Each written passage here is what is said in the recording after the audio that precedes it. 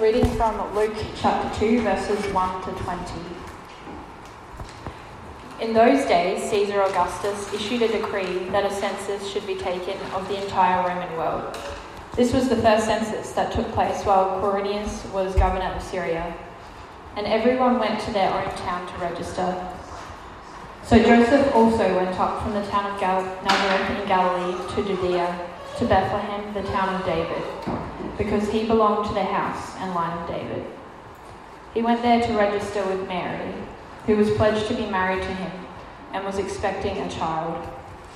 While they were there, the time came for the baby to be born, and she gave birth to her firstborn, a son. She wrapped him in cloths and placed him in a manger, because there was no guest room available for them. And there were shepherds living out in the fields nearby, keeping watch over their flocks at night. An angel of the Lord appeared to them, and the glory of the Lord shone around them, and they were terrified. But the angel said to them, "Do not be afraid.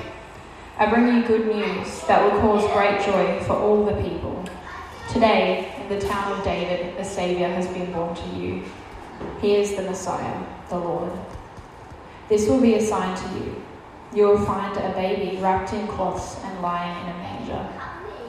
Suddenly, a great company of the heavenly host appeared with the angel, praising God and saying, "Glory to God in the highest heaven, and on earth peace to those on whom his favour rests." When the angels had left them and gone into heaven, the shepherds said to one another, "Let's go to Bethlehem and see this thing that has happened, which the Lord has told us about." So they hurried off and found Mary and Joseph and the baby, who was lying in a manger. When they had seen him, they spread the word concerning what had been told them about this child, and all who had heard it were amazed at what the shepherds said to them. But Mary treasured up all these things and pondered them in her heart. The shepherds returned, glorifying and praising God for all the things they had heard and seen, which were just as they had been told. This is the word of the Lord.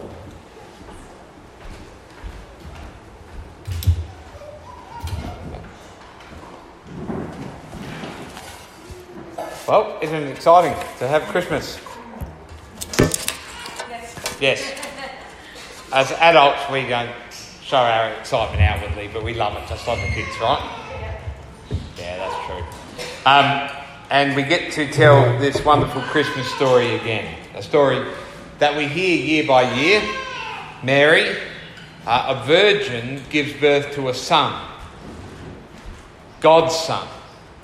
And Joseph and her named this son Jesus, as an angel told them to name him.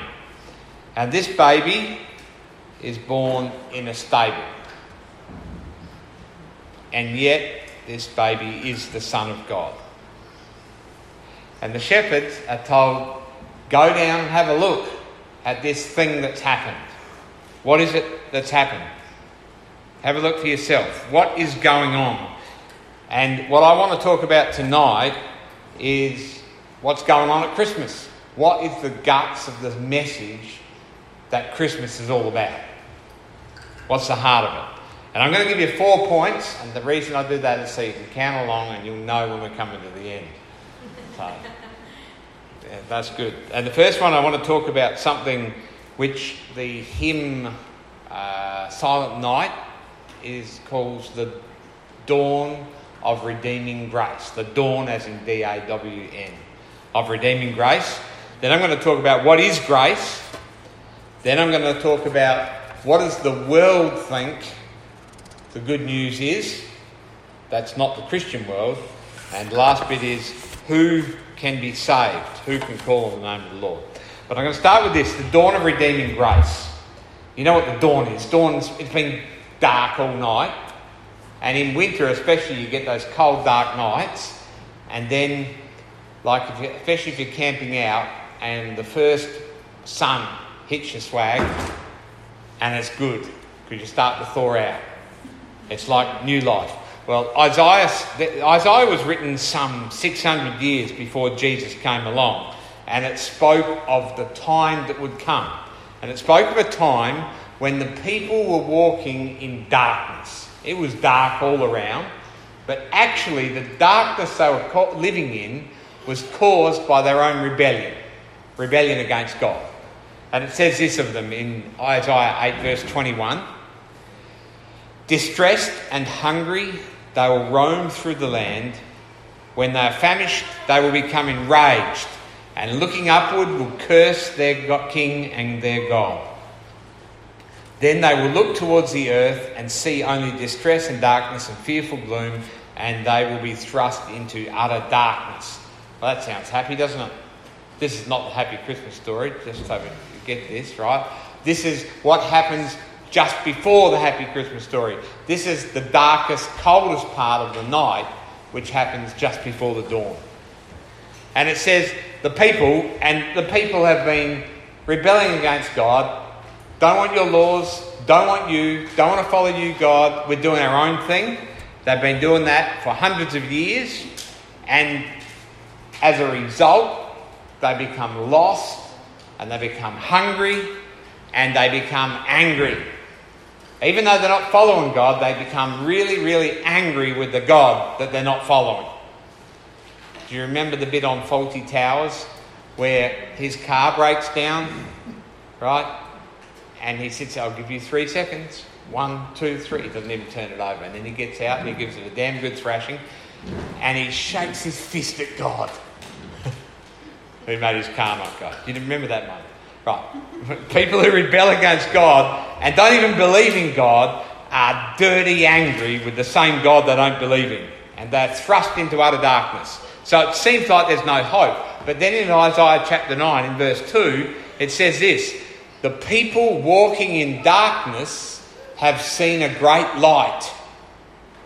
On those living in the land of deep darkness, a light has dawned. You have enlarged the nation and increased their joy. They rejoice before you. Now, what caused this? If we go down to verse 6, what caused this joy to suddenly come? What caused this dawn of redeeming grace, this dawn of light? For to us a child is born. To us a son is given, and the government will be on his shoulders, and he will be called Wonderful Counselor, Mighty God, Everlasting Father, and Prince of Peace. Okay, now if you divided history into 2 bits, the Bible does it kind of Old Testament, New Testament. We might do it the birth of Jesus, whether we understand the Old and New Testament or whatever. What we understand is this: there came a moment in history where everything changed. And that moment was when Jesus was born. There was a huge turnaround where everything went in the other direction. It was the moment the sun poked its head up over the horizon, that hope flooded into our life, the dawn of redeeming grace. It came at the birth of Jesus, an incredible event where God chose to become a human being, and yet he was the Son of God. He was God himself, and yet he was a human being, in humility and as God. So, this is what these shepherds are about to go and witness. The angel said to them, don't be afraid, because their pants were scared off of them, basically. A dirty great angel shines and the light of glory shines around. They're just sitting around their campfires and they are terrified, it says. And the angel says, do not be afraid. I will bring you good news that will cause great joy for all the people. Today in the town of David, a Saviour has been born to you. He is the Messiah, the Lord. This will be a sign to you. You will find a baby wrapped in cloths and lying in a manger.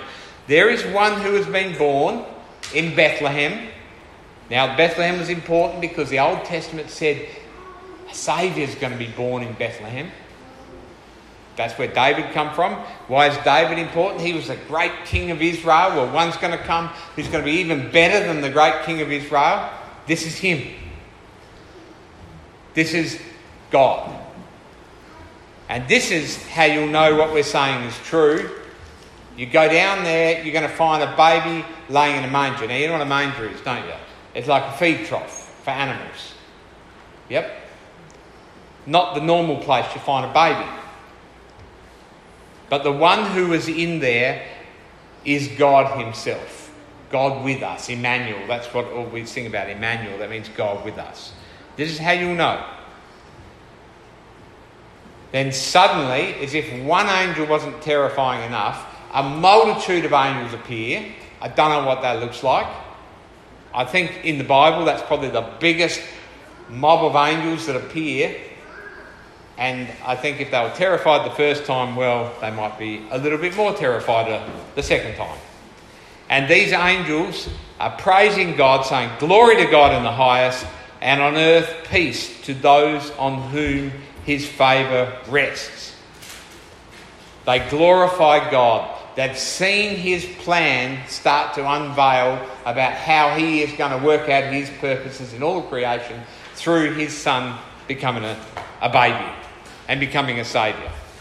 And they praise God, which is the calling of all of creation, including every one of us, to glorify God. That's what our lives are about. That's the point of everything.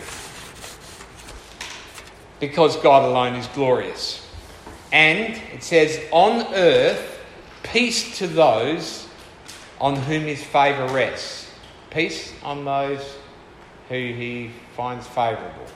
Or another Bible version might say, peace on those in whom he's pleased.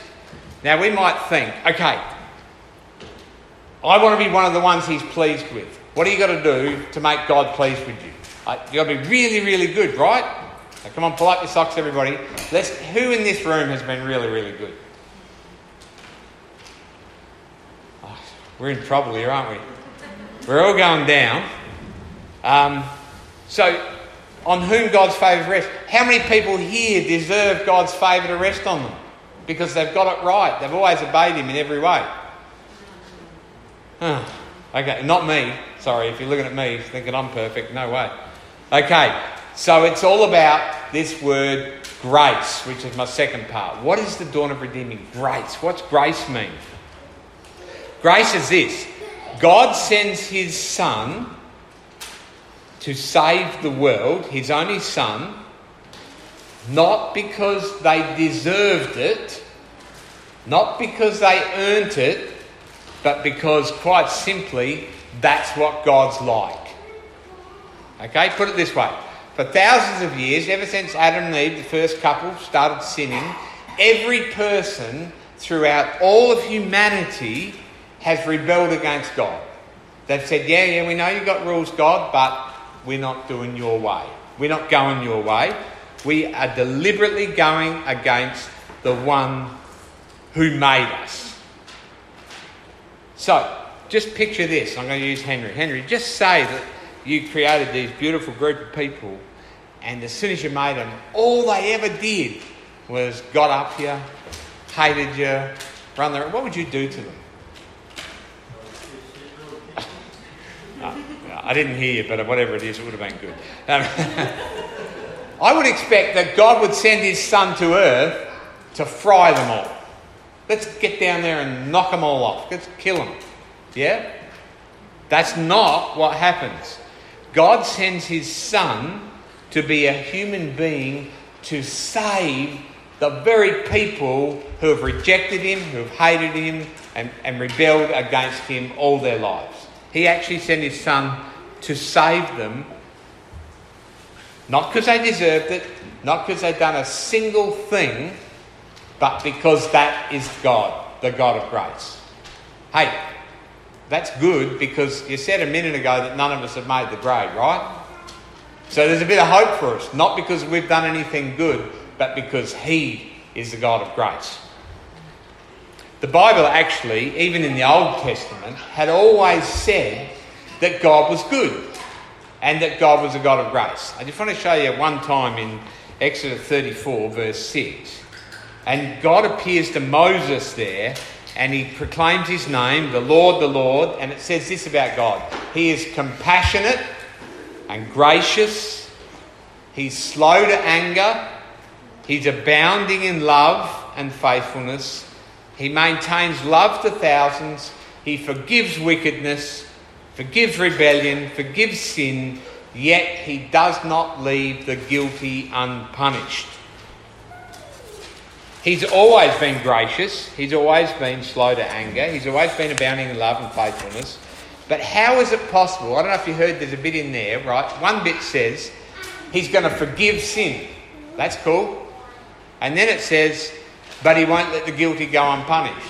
Not cool. Aren't they contradictory? Don't they? He's going to forgive all your sins, but he's not going to let your sin go unpunished. How's that going to work out? How's that possible that the God who says, I will always punish all your sins, can also say, and I'll forgive your sin? Well, I'll tell you how it works out. It works out like this. God sent his son Jesus at Christmas time to become a baby, and he would become a perfect man who then, on the cross, would bear our sin. Sin was punished for in Jesus. He bore the punishment that was due to us. So, he maintains to be a God who is forgiving of sins and also one who never lets sin go unpunished. Jesus became sin for us. He was punished for our sins on the cross. And that's the good news of grace. Okay, so I now want to tell you what the bad news is. The bad news is of what the world thinks is a replacement for the good news. Okay? And I'm going to use a famous example of this. His name's Santa Claus. I don't know if you've heard of Santa Claus. Right? You've heard of him? Just want to tell you a bit about him. He has a theory, and it goes like this, right? You better watch out. Better not cry. Don't go pouting, right? I'm going to tell you why Santa Claus is coming to town. That's a little bit creepy. Slightly, right? And just in case you're worried, he's making a list and he's checking it twice. He's going to find out if you're naughty or nice, right? Santa Claus is coming to town. And not only that, just in case you have a nice peaceful night, he sees you when you're sleeping and he knows when you're awake. He knows when you've been bad or good. So you better be good, right? Yeah? Thanks a lot for that. I don't know how this doesn't give kids nightmares. Anyway. In other words, he says what the world says. You get what you deserve. If you're good, you get good stuff. And in my day, when I was a kid, we got told that if I was good, you get presents in your sack under the Christmas tree. And if you're bad, you got it full of horse poo. Did you ever get told that? Anyone else get told that? Right? Do you know what I always deserved? Yeah, okay. Horse poo. That's what it is. And even sometimes Christians say this thing that says the same thing. They say, God helps those who help themselves. Guess what? None of us can help ourselves. God helps those who can't help themselves, who are dead in darkness. That's who he helps. So what I'm saying is this idea that you can have a sheet and a list, and I'm going to check it twice, we're all going to fail, and this kills us. It's not grace, it's anti-grace. Unless anybody pouted this year? Apparently pouting is really bad. Right? If he sees you pouting, you're stuffed. You're out of here. I can see one right now. So, no pouting. God's watching you. You slip up once. Yep. Lots of horse poo. Okay. We've all been naughty. That's one problem with this gospel. This so-called good news. But our message is this. God has not walked away from us when we've been naughty all our lives. We didn't deserve anything, and Jesus came to give us eternal life when we deserved nothing. He came full of forgiveness. So the naughty kids and naughty adults have the hope of eternal life. The other problem with this gospel is this message that comes. Sorry, I'm not just bagging. It's just I'm having fun with this, right? Is that naughty kids are naughty all year, but really they never ever get the horse, do they? They actually get all the presents anyway. So what does that tell them? Doesn't matter what you do. You're going to get good stuff anyway. Who cares? In other words, the guilty go unpunished. If you can get away with it, do what you like, right? This world is strangely legalistic. There's a billion rules in our culture, billion rules in our government and everything else, right? And at the same time, well, everybody seems to be breaking them and no one really cares. So this teaches us simultaneously you can't do whatever you like and you can do whatever you like. And it leaves people in guilt because they suffer knowing that they've done wrong and there's never any consequences. Whereas the good news of Jesus tells us this: we have done wrong and Jesus has dealt with that wrong. He's suffered for that wrong once and for all by his grace. And therefore God is perfectly holy and just and righteous the whole way through. That's the gospel of the world. Okay, so who is this for? Who can be saved? Well, the Bible tells us this: all who will trust in Jesus. Turn from whatever they were going down, whatever path, and turning to Jesus. Doing a 180, we call that. And you've got to give lots of money to the church. I'll give my PIN number afterwards, just so that you can do that. And you've got, that was a joke, just in case some of you are looking worried. It's okay, Henry. You got to serve. You got to be really good. What do you got to do to be saved? You've got to trust in Jesus because you can't save yourself. The salvation comes as a gift from God to you by his grace. But who can be saved? Who can receive that? Well, I just want to tell you, the first people who went to see Jesus in the manger were shepherds. They were poor. They were, well, we won't say dumb, but we'll say they were simple people. They weren't writing books and stuff like that, okay? But they were Jews, they had that going for them, so they're on the right side of the fence. Okay, so Jews, poor people, not so smart. But then the next group of people come, well, who? Magi, the wise men? Well, they were quite rich. And they weren't Jews, they were foreigners. And they were super smart. These guys knew how to work the stars in those days. And all of those worshipped Jesus as the King. Who can be saved? Well, it's not dependent on whether you're rich or poor. Doesn't matter how smart you are. There's hope for me. Doesn't matter whether you're a Jew or whether you're from anywhere else in the world. Salvation is open to all who will call on the name of the Lord, and you will be saved. And from the moment you put your trust in Jesus, your life will turn from a life of darkness to a time of great light, of great joy, and of great peace. And I really would encourage you, if you've never put your trust in Jesus, to do that tonight. How do you do that?